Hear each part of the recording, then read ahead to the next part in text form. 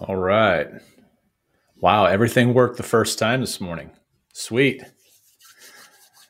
All right. Good morning, everyone. Hope everyone's having a fantastic week or has had a fantastic week. Okay. Well, welcome to the channel, guys. I think everyone here knows the deal. This is just kind of, we're just going to have a little chat this morning and pull some things together. We're supposed to have a special guest this morning, but he's not. For some reason, he must be having some difficulties. I'm not really sure what exactly is going on. It's not a big deal. We still have plenty to chat about. But we are going to kind of, how do I want to put it? We are going to kind of just shoot from the hip this morning. Our topic for today is we're going to be talking about trusts a little bit, and trusts can be to the kind of the uninitiated. Trusts can be a little intimidating. Personally, I feel like, I mean, we use trusts for nearly every deal that we do. Not all, but nearly every deal. Just depends on what our exit is. And trusts are just, I mean, I can't even begin to tell you the benefits of using a trust. There's so many benefits to using a trust. First question is revocable, correct? That is correct. Yeah, especially when we're talking about buying subject to. If we're buying subject to, well, I'll tell you what. Let's just get into it. Let's just talk about it, because I think it's something that everybody who's going to be buying creative. Good morning. Good morning. Anyone that's going to be using creative financing to buy a property should probably really familiarize themselves with trusts. And right now, there are only 6 states that recognize a land trust. And a land trust really doesn't have the types. It doesn't offer you the type of protections that a revocable trust can offer you. Before I get any further into this, I have to disclose and disclaim that I am not an attorney. This is not legal advice at all. What I'm going to tell you, what we're going to talk about, is our things that I have been advised on by my attorneys, and also just experience doing this. So, all right. So the first question is revocable, correct? So let's talk about what revocable versus what differentiates revocable versus an irrevocable trust. The actual the mechanisms that differentiate these two types of trusts are exactly, they're in the name. One is revocable and one is irrevocable, meaning not to get too detailed with it, but with a revocable trust, it can be, or aspects of that trust can be revoked and or change. The terms can be altered in a way that, and they're very flexible, so that the terms can be altered in a way that suits the parties to that trust, and it's very set in stone. I'm sorry, it's not set in stone. It's an irrevocable trust that is, well, non-irrevocable. It does not. It is very, very rigid, and the terms of that irrevocable trust are they nearly. Hey, good morning, Miguel. They take an act of God to change. I mean, you have to go through court to get them changed, and it's kind of a headache. I know that's a very, very those definitions that I'm giving you are very broad, and I know that they're not 100%. They don't 100% explain the difference between the two, and it's primarily because I don't use irrevocable trusts at all. Irrevocable trusts are, they're used a ton in estate planning and things like that. Not that a revocable trust is not. They are also used in estate planning, but we're going to focus on the revocable side because I don't deal with irrevocable trusts at all. So let's talk about the parties to a trust, shall we? Okay, essentially we have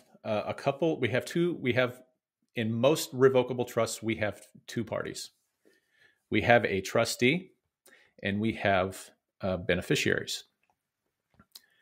A trustee is a party, is an appointee. When a trust is created, the grantor of that trust is going to appoint a trustee. Now, in our case, since we're dealing with real estate, our revocable trusts are set up they almost mirror what a land trust would look like. So everyone's heard about a land trust and maybe a land contract. Those are I'm sorry, not a land contract, a land trust. Everyone's heard the term land trust. They have similar functions. So what we do is we set up our revocable trusts, and they look oddly. I mean, they look so much like a land trust that you could almost not differentiate between the two. But a revocable trust, the benefits of a revocable trust, in our case, is that we have this, and when you buy a property subject to, and we're going to stick with the subject to theme. When you buy a property subject to, I think everyone has heard of the term due on sale. Everyone knows that there is a due on sale clause. There's a due on sale clause that the lender is going to put in that deed of trust or that mortgage, right? So that gives them the option to call the note due based upon a myriad of different violations of that policy. Okay, so what we have is we have a law on the books. It's been on the books since the 80s. It's the Garn-St. Germain Act of 1982. All right, so Garn-St. Germain allows, there are 9 exceptions. There are nine exclusions to that law that prevent a lender from calling a note due. One of those exemptions is when the property is transferred into a trust. And I say for estate planning purposes, it doesn't really, Garn-St. Germain doesn't say that, but that's what they're talking about. They're talking about if you are planning an estate and you want to transfer property into a trust to avoid probate, that's what they're referring to. Now, the requirement, though, in Garn-St. Germain is that trust has to be an inter vivos trust, meaning inter vivos just means a living trust. It has to be a living trust. Also, one of the requirements of that trust is that a lot of people won't tell you this, but a lot of those one of those requirements is that and I'm talking about in the eyes of the lender.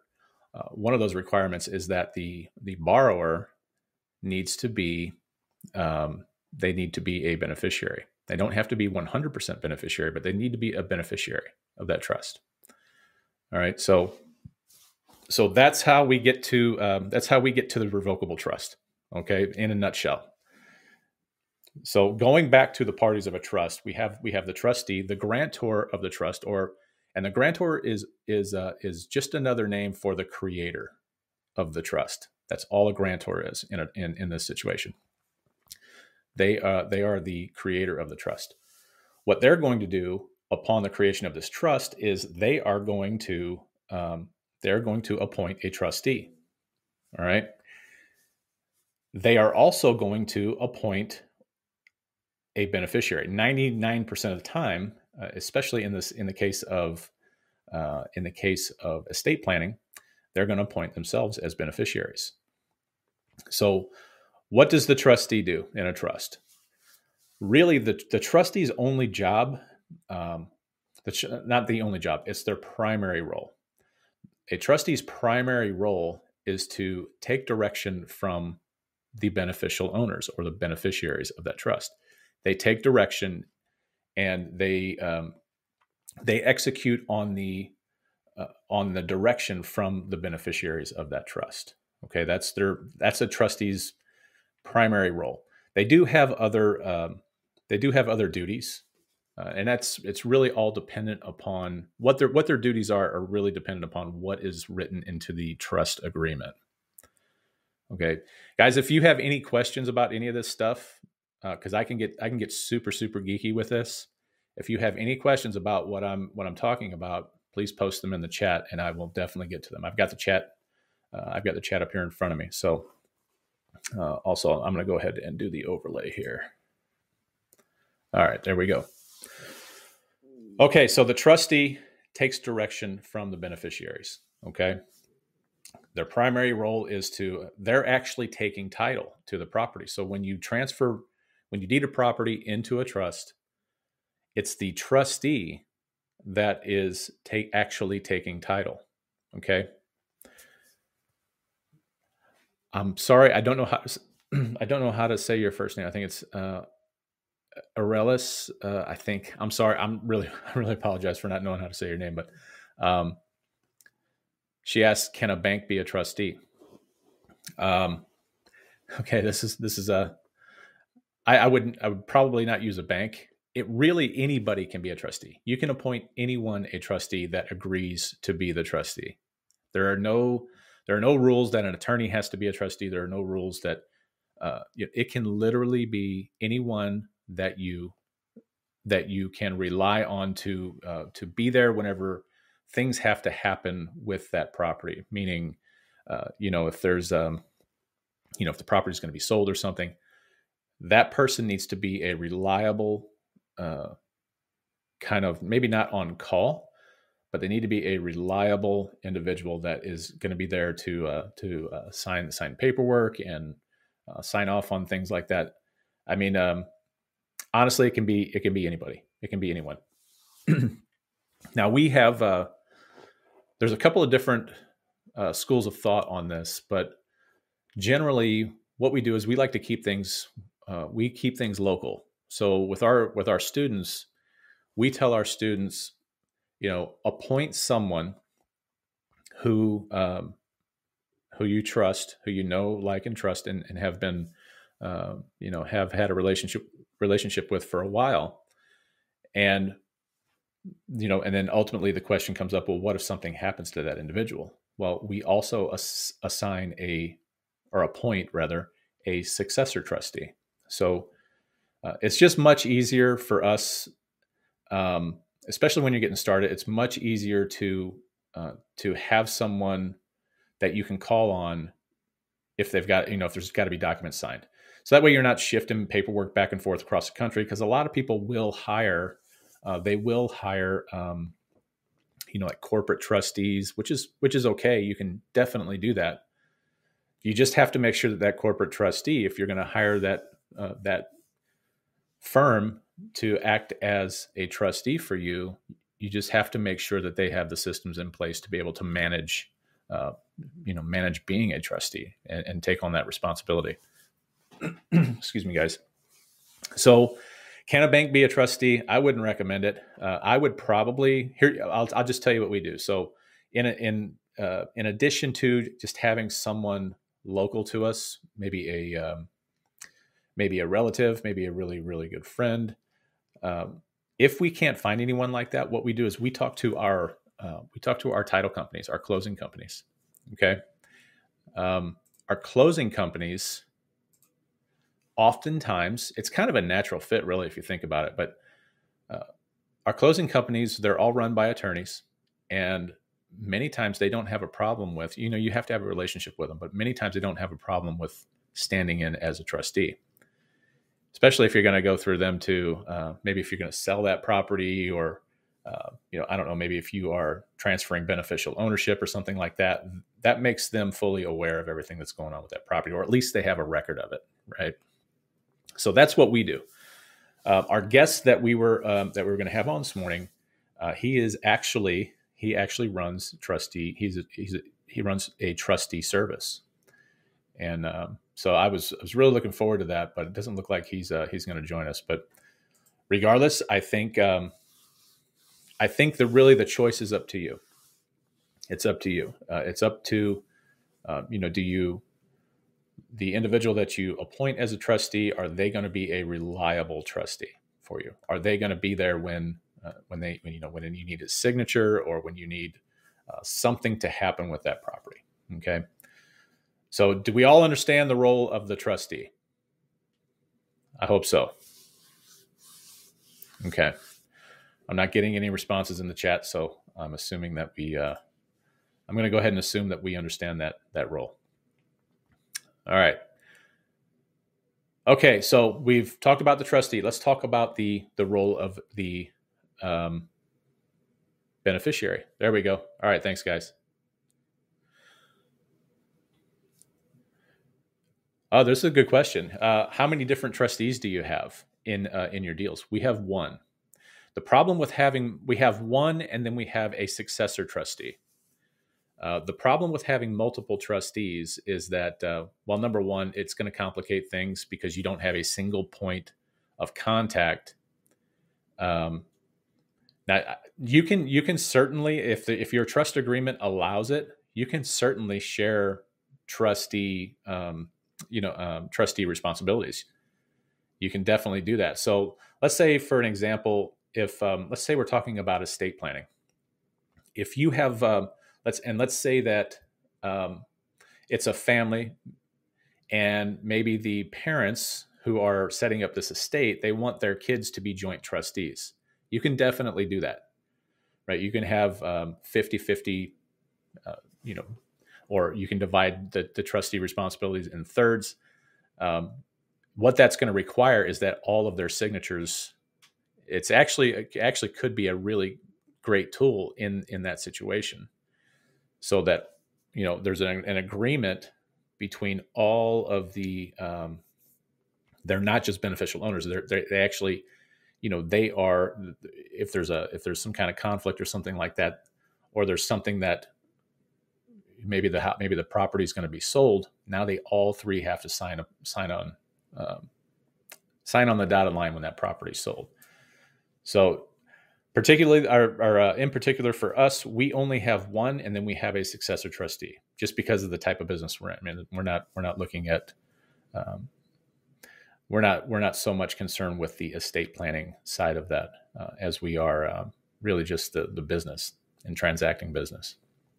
So we appoint one. We have a successor trustee in case that initial trustee becomes incapacitated, or God forbid they pass away. So hope that answers your question. Okay, so the beneficiaries. What is the role of a beneficiary? First of all, when I talk about beneficiaries, you're going to hear me say beneficial ownership, because that's what a beneficiary has in in a trust. That is their role. They are beneficial owners. Beneficial ownership is, okay, let's walk through a scenario. We buy a property, we deed that property into a revocable trust. The beneficiaries are not owners, okay?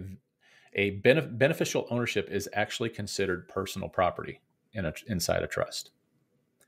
So what we have is a trustee that actually owns the property.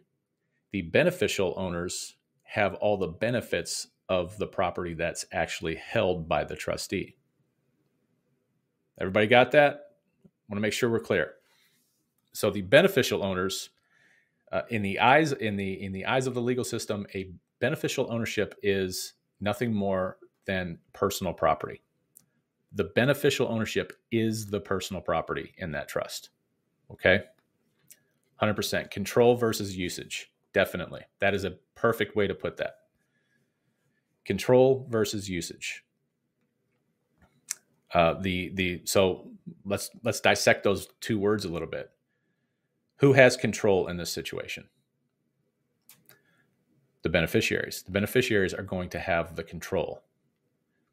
Whereas, I'm sorry.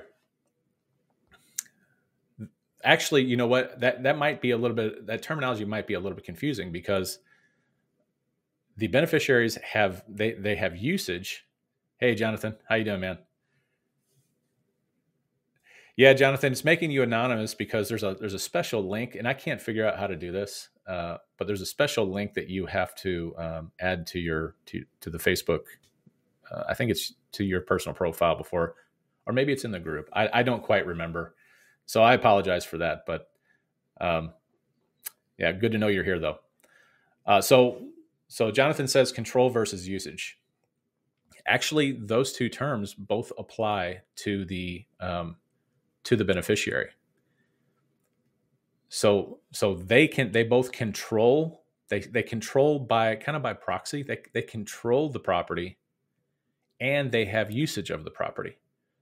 The trustee is merely holding the property. So I guess ultimately what you could say is that the trustee has control of the property, but the beneficiaries have control of the trustee. I think that's probably the best way to put that. Okay, so let's go back to beneficiaries. Beneficiaries, they are no, the trustee does not have ultimate say. The trustee just simply takes direction. The trustee takes direction from the beneficiaries. This might be another, and so this is another good point. I mean, you bring up a great point here. Beneficiaries, and this is dependent upon how your trust agreement is structured. Beneficiaries can, if you have one beneficiary or you have 15 beneficiaries, it doesn't really matter. Beneficiaries can remove and replace a trustee by vote. Generally speaking, I mean, of course, your trust agreement is going to need to explicitly say that. But yeah, the beneficiaries can actually remove a trustee if the trustee is not acting in accordance with or following the agreement. Beneficiaries can get together and they can say, you know what, Mr. Trustee, you're out, and we're gonna appoint a new trustee. So really yes, exactly. Trustee is an executor of things. They don't have a decision-making capability that a beneficiary does about the assets that are within that trust. They are literally there. That's why I kind of, in the very beginning, I kind of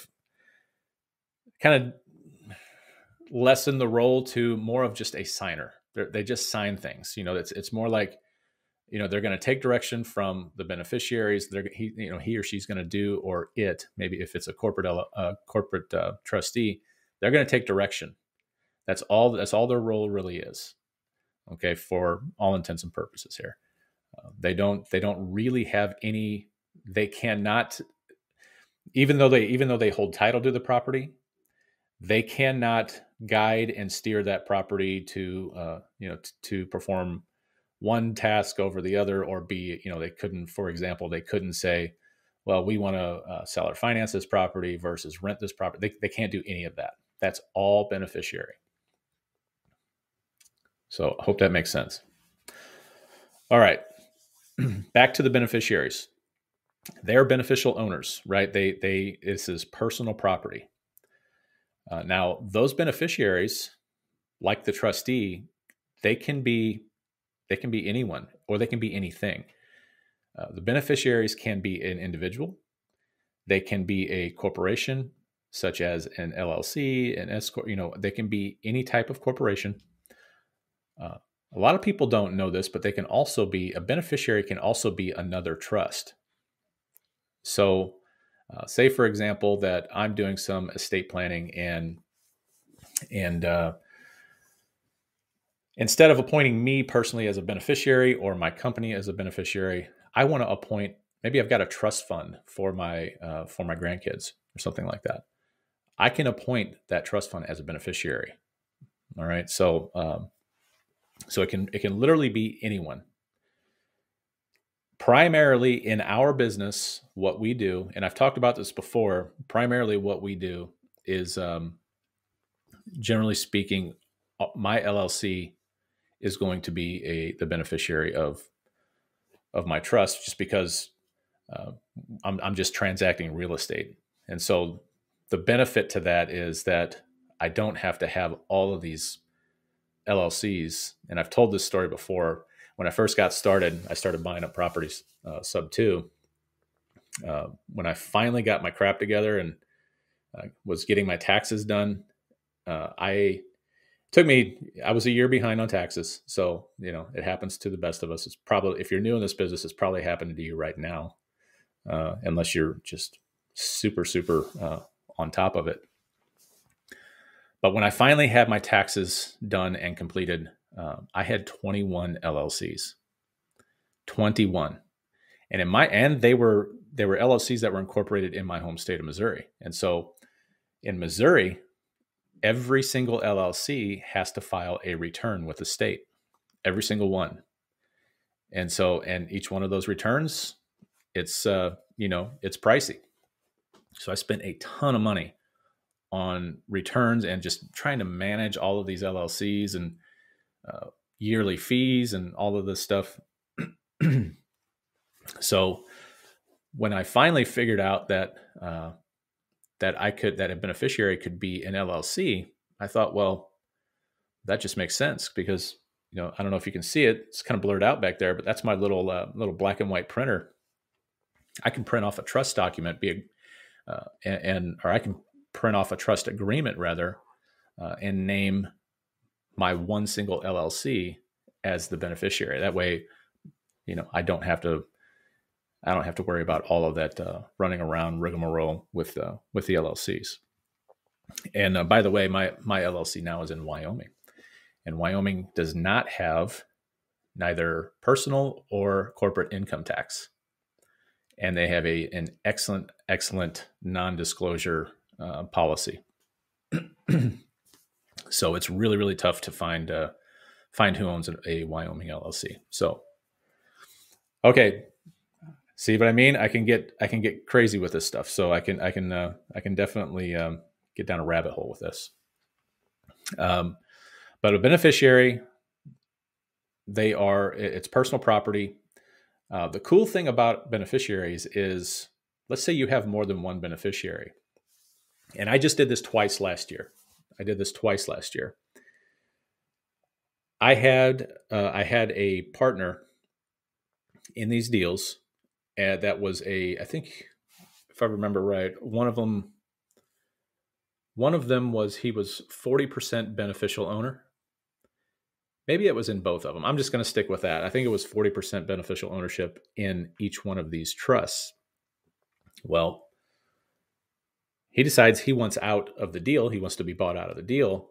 And so instead of going through all the rigmarole of creating a new operating agreement, or amending the operating agreement, or what they call restating an operating agreement, where we're removing him and putting somebody else in, we are able to simply sell beneficial ownership. We're able to sell that portion of beneficial ownership. So he sold off his entire 40%. We brought somebody else in. He made his money off of that. And then now I've got a new, of course, in our agreements, everyone has to agree to this. So, and now I have a new partner in those deals. So, excuse me, just one second.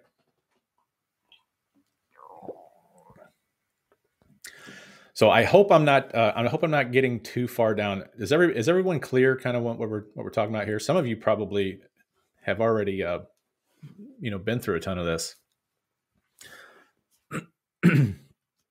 But just in my opinion, the flexibility of a trust makes understanding this 100% worth it. Like, just a trust is so flexible, and that's just one benefit to using trusts in your transactions.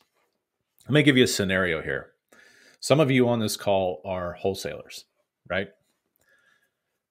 So just imagine this. Imagine that you go contract on a property. You get a property on a contract, and let's say that you're going to do a double close. You want to double close it. So the normal route would be you get the property under contract, you find the money to close it, you turn right around the next day and you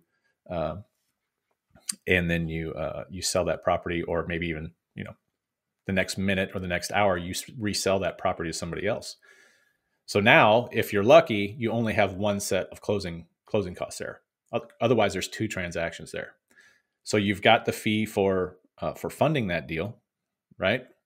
Unless your title company or your state allows what they call dry closings, where your buyer will, or your buyer's funding will fund the entire deal. We do allow that there, but again, there's an expense to that. There's a cost to that. So, but just imagine this: get the property under contract. You want to wholesale that deal. What you could do. And I'm not talking about subject to deals here, because that's a totally different ball of wax. I'm just talking about your regular run-of-the-mill type of deal.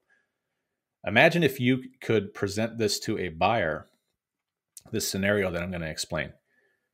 You pick up that property, you buy it in a trust whereby you are the 100% beneficiary, or your company is 100% beneficiary in that trust. Now imagine that, that particular transaction, you get a title policy on that. So a title company will write you a policy on a trust, and that's very, very common. A lot of people don't think that that's possible, but it is 100%. You can definitely do that. Okay. We do it all the time. So now you've got this pretty little package. You've got this property that's deeded into this trust. The trust has a title policy. The property has insurance on it. All of the aspects of putting that deal together have come together, and now it's this nice, pretty package. Now you bring in a buyer. So you've closed on it, right?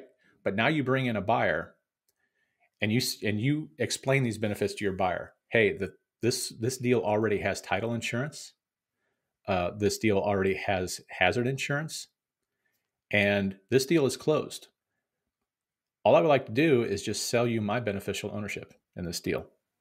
And that's it, right?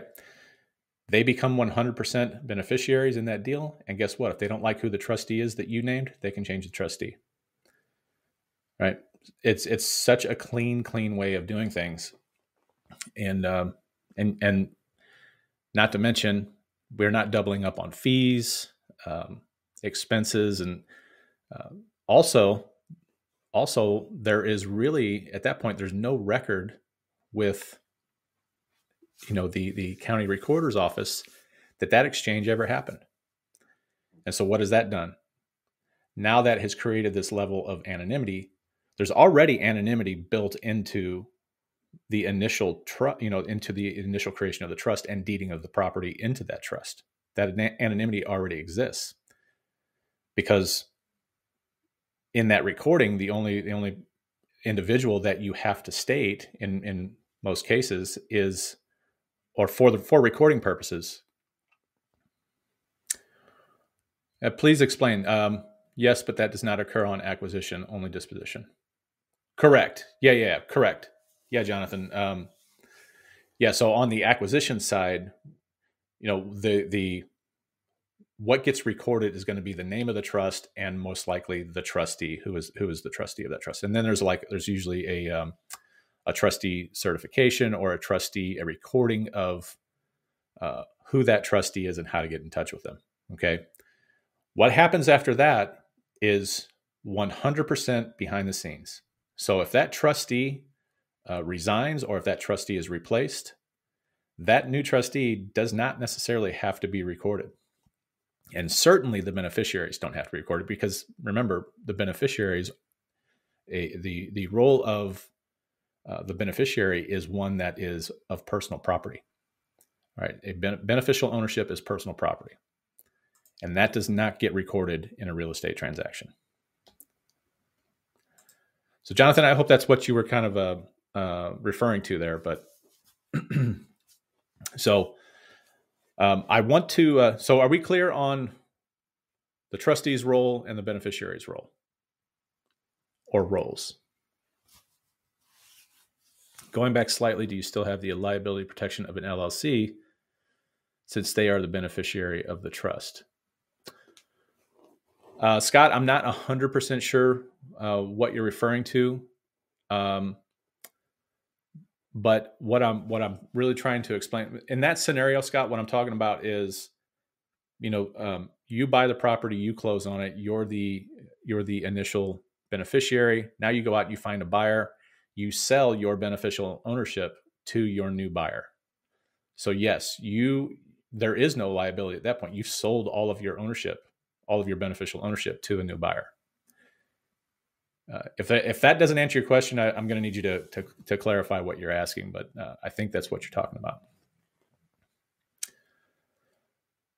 Now, how they buy it is totally, how your buyer buys that beneficial ownership is completely up to them. They can do it in their personal name. They can do it in an LLC. In any of those entities, they can buy that beneficial ownership. So does that make sense? If it does, give me a thumbs up. You may be typing, clarifying things right now, but I hope that explains it. So I do want to cover one other role inside a trust, and it's an optional role. It's something that we kind of our trust template, the one that we had developed. It's not found in every trust. It's just something that we had added into ours for additional flexibility. And that is the role of a director. All right, a director of the trust. So you have the trustee. By default, you have a trustee and you have beneficiaries. That's included in every trust. For us, we also include the role of a director.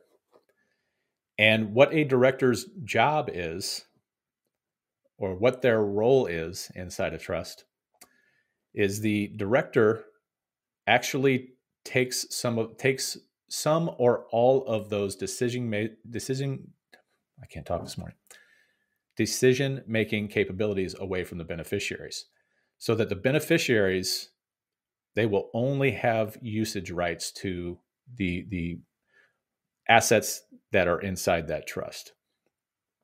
And so why in the world would you do that? Why would you take the decision-making or the decision-making capabilities away from the beneficiaries? Well, I'll give you a scenario. This is something, we don't do this a ton, but it's something that we do on occasion for specific criteria.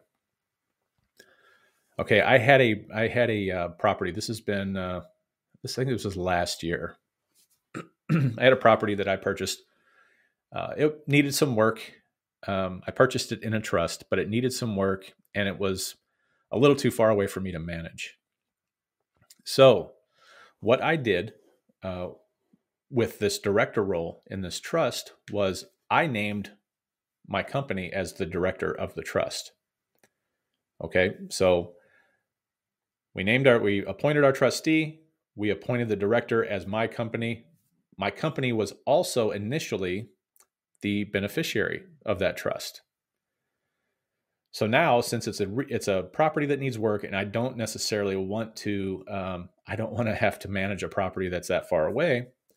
What I did was I went out and I found a buyer, a rehab buyer, someone who rehabs properties. What I ended up doing was I ended up selling 80% of my beneficial ownership.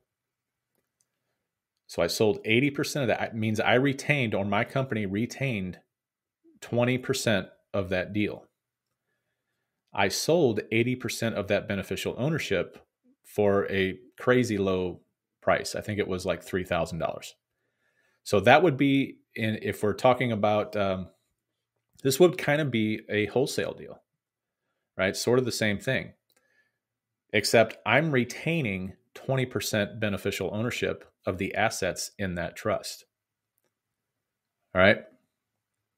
Now, the requirements of selling that beneficial ownership and in that beneficial, the assignment of beneficial interest in that case was that the buyer of that beneficial interest was responsible for the rehab. So they're responsible for bringing all the cash for the rehab. They're responsible for the payments. They're responsible for hazard insurance. It is their deal. They're responsible for literally everything that happens, or that has to happen to bring that property, to bring that property to the market. So essentially, what I've done is I've taken those responsibilities of being an owner, and I've pushed it onto my buyer, who then went through, rehabbed the property, ultimately ended up selling it, and now I have 20%. Since I still have 20% beneficial ownership, now I get 20% of those net proceeds. All right, so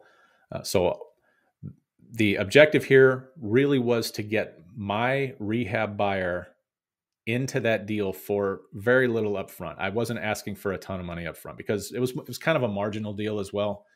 It really wasn't, if I had to go through two or three closings, it definitely would have sent us over the edge. Like, it just wouldn't have been a good deal. Wouldn't have been very attractive for a buyer. So for one of my rehab buyers.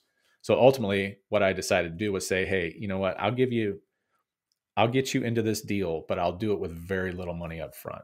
And they really, really appreciate that. It saves them a ton of money on, obviously, the upfront, the assignment portion of that was a very, very cheap assignment. They didn't have to go through another closing. They didn't have to pay closing costs, none of that. All right. So now they are 80% owner, beneficial owner, and now they can get in there and do that rehab. And it worked out. It worked out really, really great. And it's kind of it kind of stinks just because I have to wait so long to be paid on that. But I made 20% of the net profits on that deal. So it was definitely worth the wait.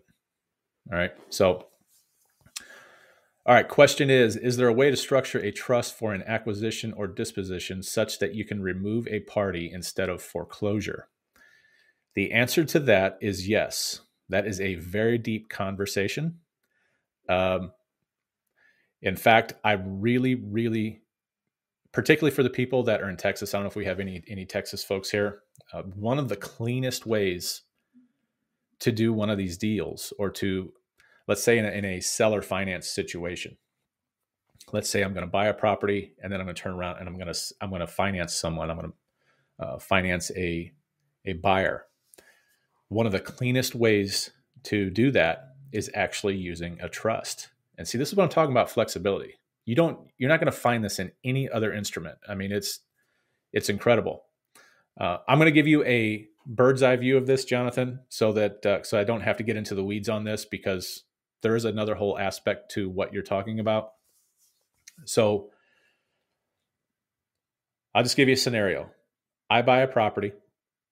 Maybe it needs work. I go in and I do the little bit of work that it needs. And now I'm looking for a buyer. a buyer, someone who's going to an owner occupant buyer. They're going to live in this property. What I can do is I can actually sell all or a portion of my beneficial ownership in that trust. Okay, so again, the same benefits apply. They don't have these closing costs. There's insurance, there's hazard insurance in place. There's a title policy in place. All of that stuff it's done for them right up front. They don't have to go through all of this normal type of stuff that we have to do on your kind of cookie cutter deals. So what I can do is I can sell that beneficial ownership to my buyer, or a portion of it. I can still retain a portion of that if I choose. What ends up happening, excuse me, in your assignment of that beneficial ownership, you're going to, the terms of owning that portion of beneficial ownership are going to be laid out in that assignment agreement. All right, so you go ahead and you sell that portion of beneficial ownership to that buyer. And here's where it gets tricky, because you don't hear this stuff. You don't hear about this really anywhere. Since you're selling beneficial ownership and it is considered personal property, you cannot foreclose on that individual because that's their personal property. The beneficial ownership is personal property. So you cannot foreclose if that individual stops paying. Where will the beneficial? It'll live with them. The beneficial ownership will live with your buyer. But if they stop paying, you cannot foreclose on beneficial ownership because it's not real property. It's personal property. So in every single state, there is something called UCC 1. It's Uniform Commercial Code 1. It is a recording that you make with the Secretary of State's office in your state, and it is a security recording for personal property. It's meant for personal property. All right. I'm not going to get into the details of the UCC 1. That's a totally separate. Oh, I get you. Yes. So the beneficial ownership will live in the actual assignment of beneficial interest. So you agree to take beneficial ownership on these terms. So you're going to pay, you're going to pay my company, such and such company, or you're going to pay a note servicing company X amount of dollars per month. You're going to maintain hazard insurance. All of the terms. It is structured like a note. And actually, we have created a note before for that beneficial ownership, but there's really no security other than the UCC 1 filing that I'm talking about right now. Does that make sense? I know I'm kind of going all over the place here, but the UCC 1 is it's a recording. I'd love to show it to you, but I don't I don't have one up right now. Let's see. Yeah, I have to go back and dig it out. I haven't done one of those in quite a while. In fact, I've only done it in Texas because of the Texas regulations on contract for deed and lease options. Of course, I don't do lease options, but yeah, they make it so hard to do installment sales in Texas that really this is the cleanest way to get it done. So you can do either or. You can either create a note where the security for that note is beneficial ownership in this particular trust, or you can outline it in. It can be a part of the terms of the assignment of beneficial interest. So, okay.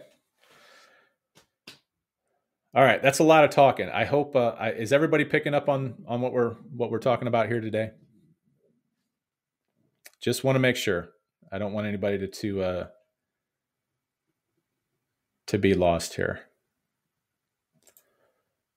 Let's see. I think there's a delay here. There we go. All right, Miguel, good to go. Okay, so let's go ahead and recap. Let me just check and make sure my guy is not trying to get in. No, this was going to be. I know we had a. Oh wait, Scott's got a question here. Clarifying: if real estate is owned by an LLC, you have the legal liability protection. If real estate is owned by a trust with the beneficiary as an LLC, and someone gets hurt, sues, do I still have the protection of the LLC? Yes. Yes, you do. So, so with a trust, but you got to understand one of the benefits behind creating a trust, and maybe you have, maybe you haven't heard this, but there are a lot of people that will tell you to go out and create an LLC for every deal that you do. I'm talking about like subject to. All right. If you pick a property up subject to, the standard practice is for you to go out, create an LLC, deed that property into the LLC, and do one LLC for. That's 100% true. LLC can be owned by the trust. That's 100% true. So what we do is we kind of flip that around, and what we do is we create a trust. We create a trust for every property that we do. So now you have this kind of legal protection of. The first layer is, number one, what are the assets? If the trust is being sued, only the assets inside that trust can be are subject to that suit, right? If there is personal liability, now they may come at, they can, that trust can be breached, and they can get into the LLC part of that. And so now your LLC, the protection that your insurance that your LLC carries, or your general liability, all of that good stuff.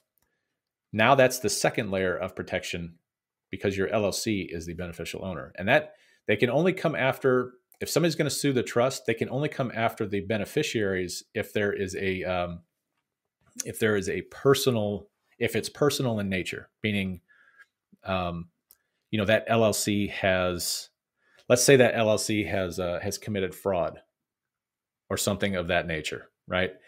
They can come after. They can definitely come after. They can still come after that LLC. Okay, so it doesn't protect you. It protects you in the sense that there's two layers. And hopefully, number one, you have that trust set up correctly so that it's very difficult to find who the beneficial owner is. Number two, hopefully your LLC is set up in a way or in a state where it's very hard to find you. And those are just kind of legal deterrents. They can definitely be breached, for sure. But yeah, there is an extra layer there. So if real estate, let me reread this, make sure I'm answering the question right. If real estate is owned by a trust with the beneficiary as an LLC, and someone gets hurt, sued, do I still have protection of the LLC? The answer is yes. But you also have the protection of the trust, because the trust is the only asset in that trust is that particular property. So if somebody got hurt on, let's say, let me give you a perfect example. If somebody got hurt on a totally separate property that was in another trust somewhere else, they cannot, if they got hurt on your property, and just because you're a beneficial owner of the property where they got hurt, they cannot go sue your other trust, because it's a totally separate entity. It's totally outside. It's not, it's kind of untouchable. So there is that aspect of it. Now you may be ordered. If there's some kind of an award in the suit. You may be ordered to declare your beneficial ownership in other trusts or other assets. But other than that, no, they can't. They wouldn't be able to kind of cross the line and jump into that other trust. They can only sue. They would only be able to have a claim to the assets in that particular trust. Does that make sense?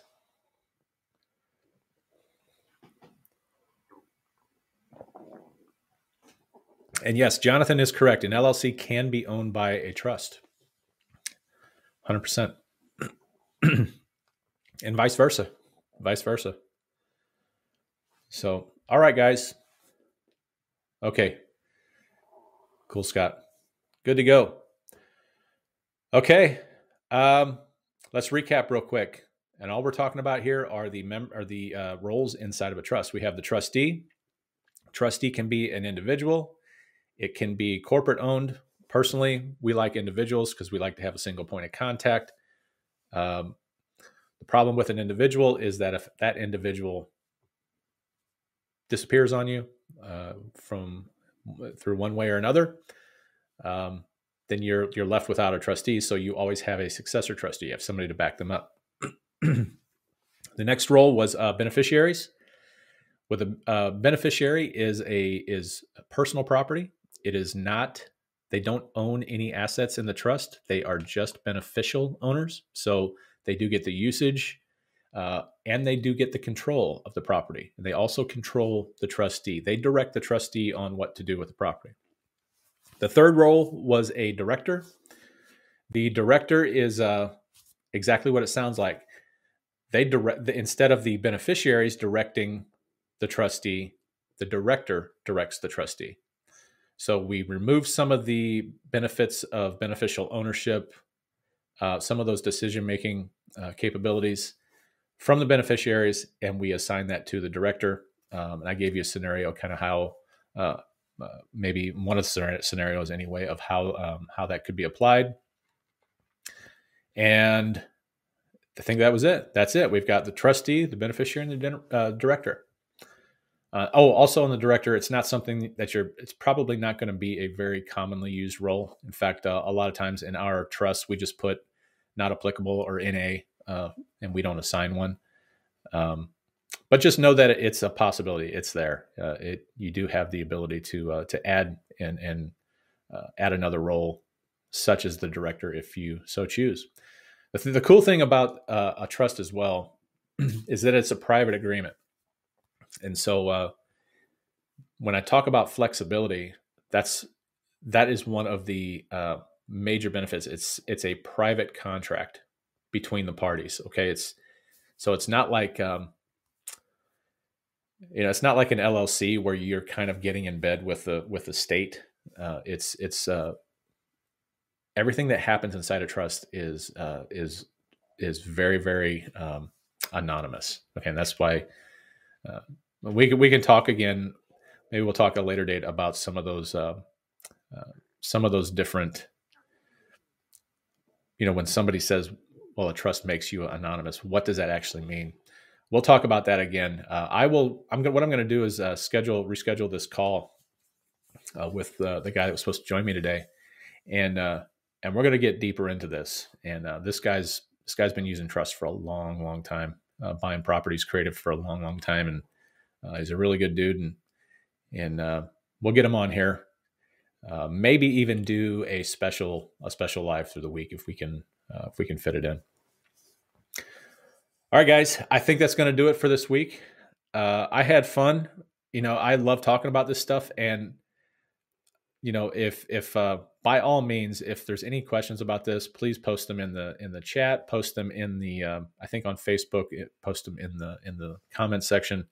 Be happy to answer them. I know there's a lot going on, but I honestly do believe that that understanding how to use these trusts in your business is, it's going to save you a ton of money.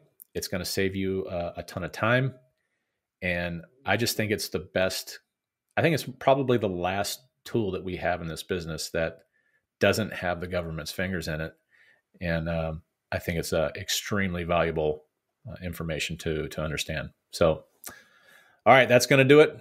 Appreciate it, guys. I will catch you next time. All right. Take care.